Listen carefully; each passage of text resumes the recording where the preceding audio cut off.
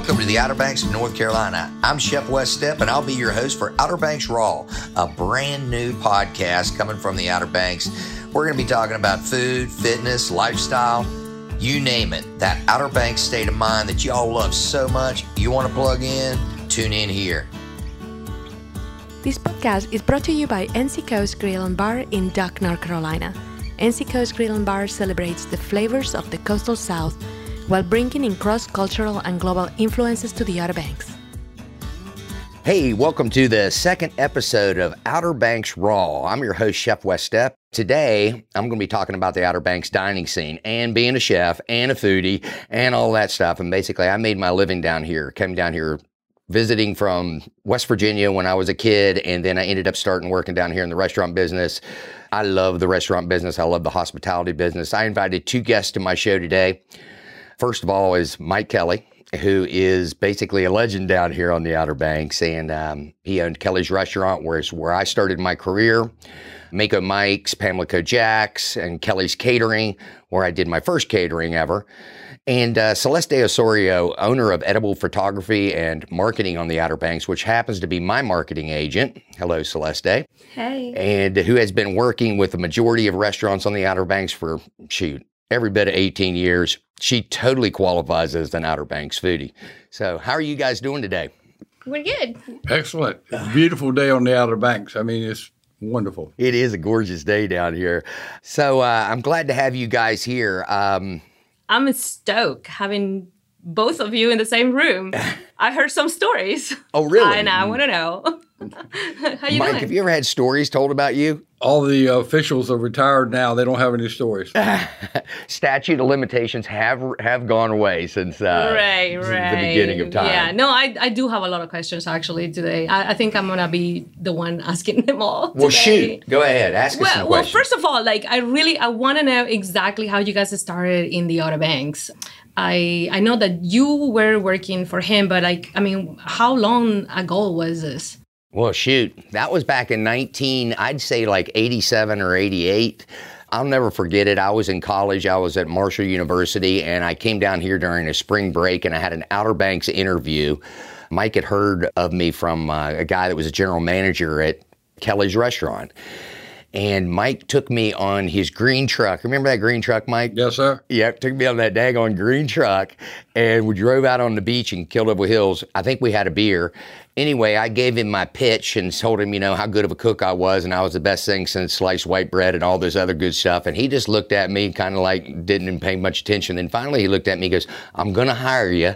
And I said, "I wonder what I said to make him hire me." He said, "'Cause you look like a cook." And that was it. So that was sort of my Outer Banks interview. I don't know if you remember that, Mike, but to me, it was a turning point. The reason he looked like a cook, and now he's doing his Tastefully Fit, etc. He was known as the Pillsbury Doughboy. He had a little tummy on him and everything, and he was probably about a 38 or a 40 waist, and I'm sure he's about 30 to 32 right now. Was he wearing the overalls back there? Because he has been I showing didn't have around overalls on. I was at the beach, so if they were the overall shorts. You remember those? Even better. He had West Virginia influence in his dress, everything like that. Oh, I see. So he had a little bit of that. And so, And I'll tell you what, the experience I walked into during that period of time was very formative in the way that I am today. I mean, mostly all the good points of today and how I run my business. Mike has definitely been my mentor for as long. And, during the time when I was growing up under the tutelage of Mike Kelly and Kelly's Restaurant, it was a high impact zone, wasn't it, Mike? I mean, we were doing some jamming business, and you were starting the catering business at that time. Go ahead and tell us about it. we had started, I'd been in the restaurant business, started in 1970 when I was in college, and then I graduated in 72. So that's 52 years of starting and 50 years of being in 24/7. Wes came in during that period. He's exactly right. We had worked for two other people on the Outer Banks and two extremely successful and popular restaurants. And when I was 35 and decided it was either time to go into a new career or begin to make sure you owned one yourself. Without getting into all those details of financing a mortgage and everything like that, we did go in for ourselves, and we were right at, this is back when there was 14% was the interest rate on your note. And that's exactly, and like right now, we're freaking out because we're going from 3 to 3.5. Just a phenomenal economic difference, and just brings your perception about a different way. Imagine 14% is your base percentage for your mortgage, and sometimes it even went to 18 and 20. So it's a big learning curve, and you have a lot of responsibility, a great deal of responsibility. The Outer Banks has always been, especially, we've been very fortunate. We have a great deal of independent operations. We don't have very many. The chain operations we have are sort of like a McDonald's, more the fast food type of things. But after you get away from them, most of the other operations are all independent. And so the people took that responsibility themselves, and they had it, and everybody were used to being around each other. And it was like a large family type of an atmosphere when you began, because everybody knew everyone else, et cetera. I'm going to tell you one thing. For me, my perception was when I came aboard, I had not ever been officially trained as being a chef. Okay, so basically I was had worked in the summers down here in the Outer Banks and cooked, and then when I was in college I cooked as well. You know, I'd make extra money and cook in different places in Morgantown, West Virginia, and in Huntington, West Virginia, and then I'd come down in the summers. And when I came to work for Mike, it was like I was introduced to a serious restaurateur with a driven personality. And it was, I always called Kelly's as like the Marine Corps of kitchens. It was like everybody else was Coast Guard. We were the Marine Corps. Because Kelly was always, when I'd come into work on the line, you know, you'd see a handwritten note saying, oh, by the way, we need 15 of this going out the back door at 4 o'clock and this and that and the other. And at the time, I thought it was so challenging. Of course, I was going through youth and all the different crazy stuff that I went through at the same time. But later on, that was my game plan, my recipe for how I run restaurants. It's like my guys now at NC Coast and Red Sky are going to see notes going, okay, we've got a 20 top going out. The other thing that Mike showed me was how to take care of the public, how we are a service industry. I remember when we'd have big storms come through and the power company was down here trying to get the lines back up and everything. They all knew to rally at Kelly's Outer Banks Restaurant and Tavern because we fed the power company. Remember stuff like that, Mike? You know, we fed the police. We fed this, we fed that. And in the wintertime, when everyone else is like resting on their laurels and taking a break, Mike started the $2 a dozen oyster special. So every Friday night, it was $2 a dozen, free chili.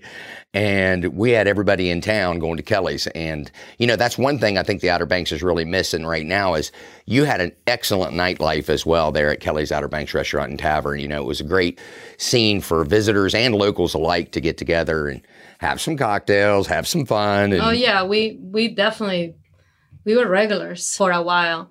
So I know for sure, I mean, you are semi-retired, Mr. Kelly, right? I mean, you have sold. I'm more semi than I am retired. Yeah. Well, I know.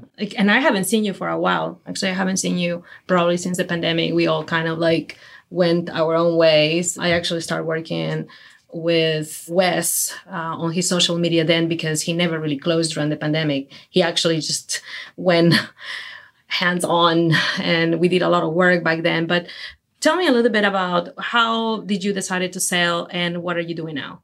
Well, the liquidation, I will tell you that sold the first one back in 2017 and had 3 restaurants at that time. And have sold the last one in December of 2021. So in the span of 4 years, I sold 3 restaurants.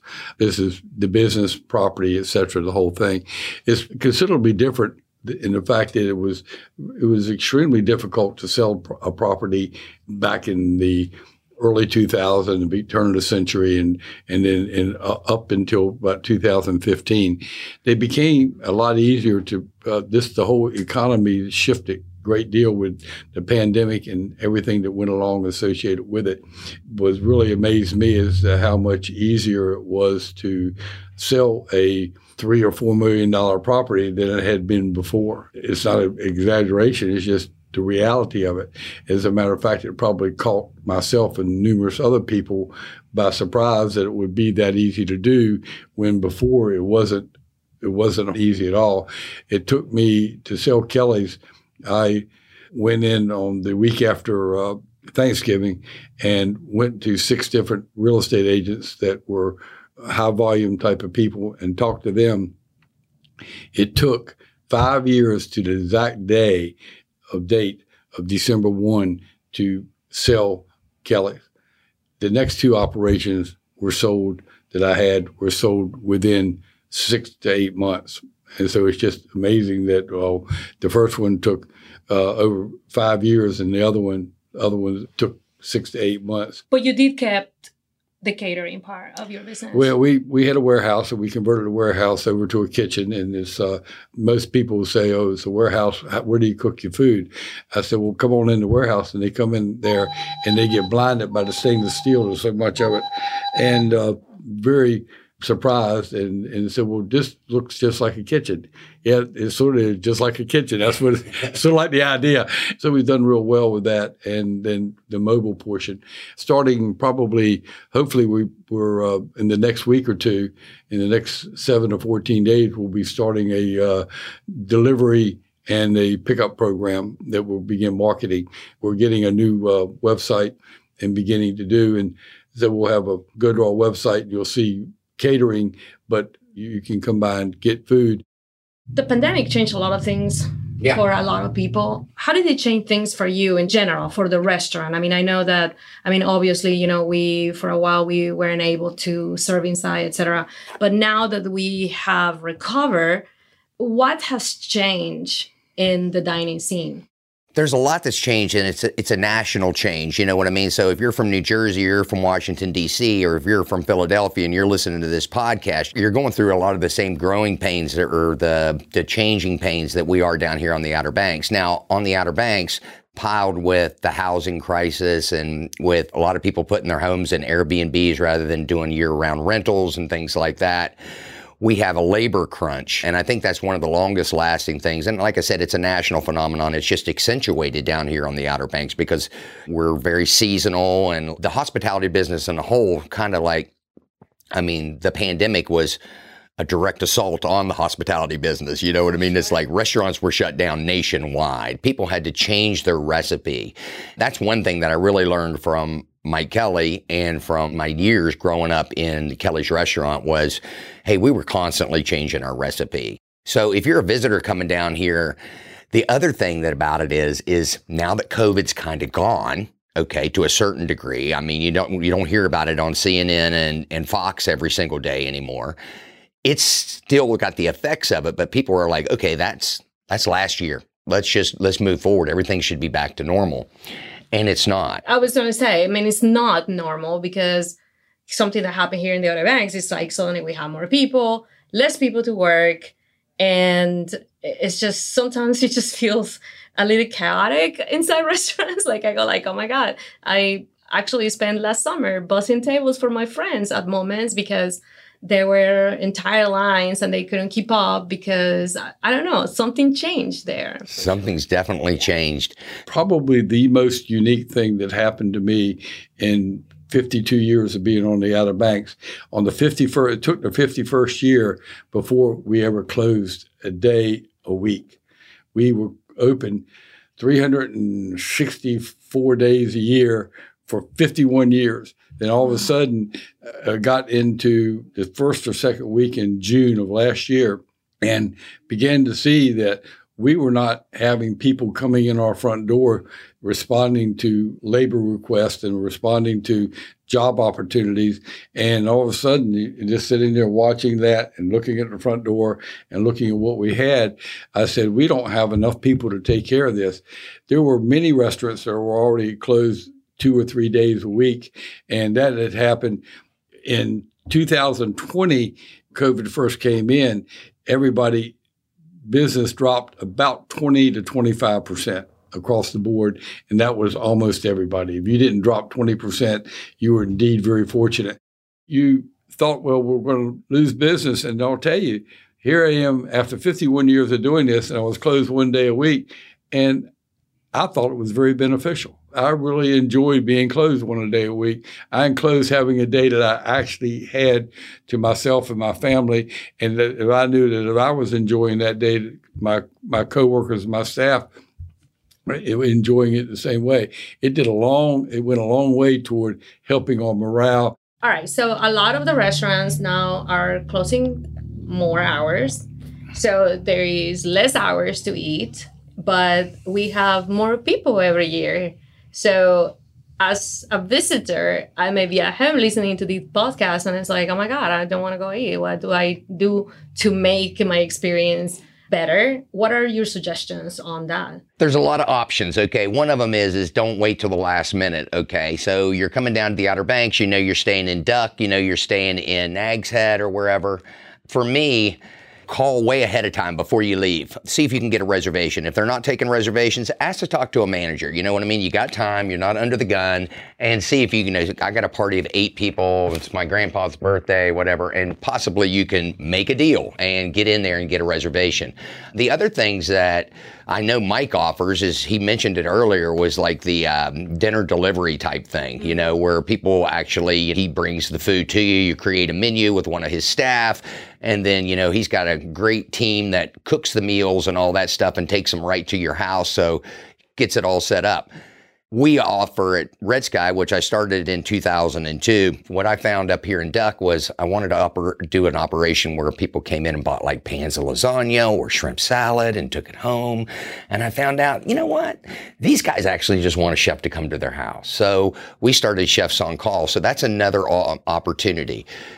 Come drop it to your house, bring it up, set it up for your whole family to set in these beautiful houses, and you don't even have to leave.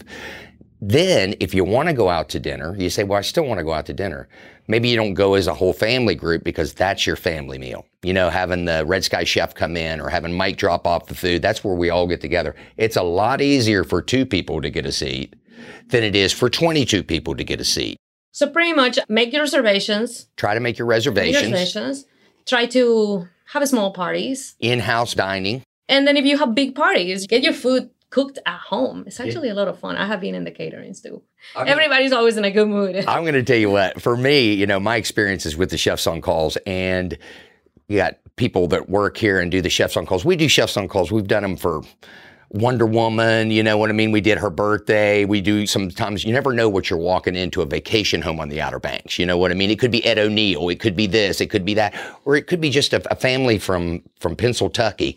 And, you know, the next thing you know, they're all in there and they got a chef coming in. Everybody's relaxed. If you got little kids, you always got to worry about them throwing a chicken finger across the dining room, and you just put them in front of their computers. We feed them chicken fingers, mac and cheese, and then the adults get to eat. And generally, like Mike's menus or my menus, we can tailor to your family's group.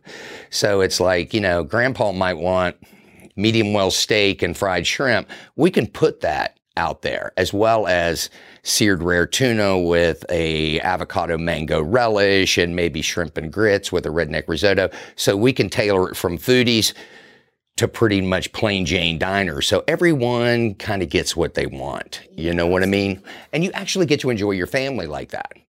Something I do know, me as a local, we do it, John and I, we do it all the time. When we want to go out during the summer, we know that if we go out past 5:30, 6, it may be a little bit difficult to get a table right away, especially if we don't have a reservation. So what we do is we definitely hit lunch. I mean, a lot of people are at the beach during lunch. So if you want to enjoy a certain restaurant that serves lunch and dinner, go for lunch because it's going to be just more pleasant and you can go to the beach. You have all morning and all afternoon to go to the beach, but also go early. I mean, there's a lot of places where they open at 4, they're open actually all day long. So if you go 3 o'clock, 4 o'clock, even 5 o'clock, you still have the opportunity to sit down almost right away without a reservation. It's like we used to have a lot of later diners back in the day, okay? And the whole shape shift, I mean, a lot of people are catching on to that formula that you're talking about, because we're filled up by 4:30, 5 o'clock. Now, sometimes if you come in at 8:15 and say, okay, I want to do a little later dining experience, you might have a better opportunity of finding a seat. It's kind of shape-shifted to a certain degree. People are going out earlier and hitting it. You got to remember one thing is you're on vacation. Limit your expectations. Enjoy the ride. It's not always turbulent free. If you're having a rough dining experience, inventory yourself. Say, hey, what part of this am I adding to this and what part of this is actually their problem? Nobody in the business, as long as I was at Kelly's and as long as I've been in the restaurant or hospitality business, sets out to make you have a bad day. Nobody comes in. They come in with a lot of baggage, but they don't come in going, well, I really want to screw up this table at around 8 o'clock tonight. You know, I really want to make those some bitches like hate life. And that dog don't hunt. Well, I want to thank you guys so much for coming for my second podcast. Yes. Mike, it's great catching up with you. You are definitely an Outer Banks legend, and you are one of the most formative individuals in my life. And I really appreciate everything you've given to me and all of the opportunities we've had. It's just chance that put us together, but it's really definitely forged a lifelong impact to me. Celeste, thank you so much for setting in and peppering us with questions. I mean, Celeste is a little hot tamale Latino, and she can definitely pepper us with questions. So it's good putting us two old guys on call. No, thank you. That's what I'm here for, actually. Yeah. Just to ask questions. No, but thank you. This was very interesting, actually. I mean, it's history of the Outer Banks. I think that a lot of people that come here, I know that because I work with Google Analytics. We can see who is coming from which areas, and we know that there's a lot of new people in the Outer Banks, and I think that they would be interested on, knowing that there is a lot of history here, and even though things have changed, because they have changed, you can still get the all Outer Banks. We actually have a combination of both of them, which is great. I love this phrase. And I wanted to throw it in now. We're starting a new little part of the podcast. It's called the wild card. And since you got the legend of the Outer Banks, we want to go ahead and hit him with this question. This is not my question because I know the answer very well. But so the wild card comes because our next podcast is going to be about the most frequent questions asked by tourists. But I think that the ultimate question is, are the crab legs fresh and local?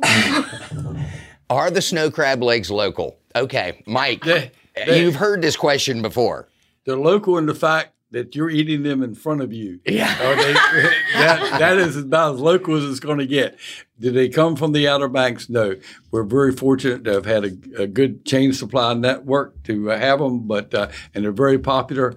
But no, they're not local. How about the salmon? Is the salmon local? The salmon's not local, but I will tell you, for years I would not serve salmon because it was not local. Right. But all of a sudden, people don't begin to realize that the airline industry has an awful lot to do with fresh seafood. There's a lot of stuff that is shipped, and all of a sudden I was realizing that the salmon was coming from off of New England or off of Seattle, but the tuna, which you knew was coming from around the corner, well, hell, it's been blowing 25 miles an hour for the last week. You didn't get any fresh tuna from here. That tuna came from the west coast of Peru. Yeah. And that's the truth. But it got flown up here, and it was only about 4 days old by the time we got it. And so there's a whole lot more going on than people may suspect. Well, that's your wild card. Awesome.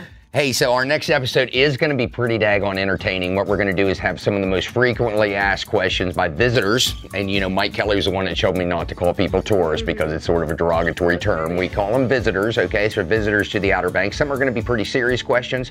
If you have a question and you're listening to this podcast, hit me up at outerbanksraw@gmail.com. Hit me with a question. Hit me with some ideas about content. So the next one's going to be the most frequently asked questions on the Outer Banks from visitors. Don't forget to subscribe to my podcast. Don't miss a thing. Meet us here. Look, I always like to say, don't quit your daydreams, all right? Outer Banks Raw, Chef Wes Step. Outer Banks State of Mind is just one click away. Listen to us when you're at work. Think about, hey, you know what? One of these days I want to go down there and this is where I want to make my home. Coming from the Outer Banks, Recipes for Living, that's what we do. Recipes for Living in Outer Banks State of Mind. Catch you next time. Chef Wes Step.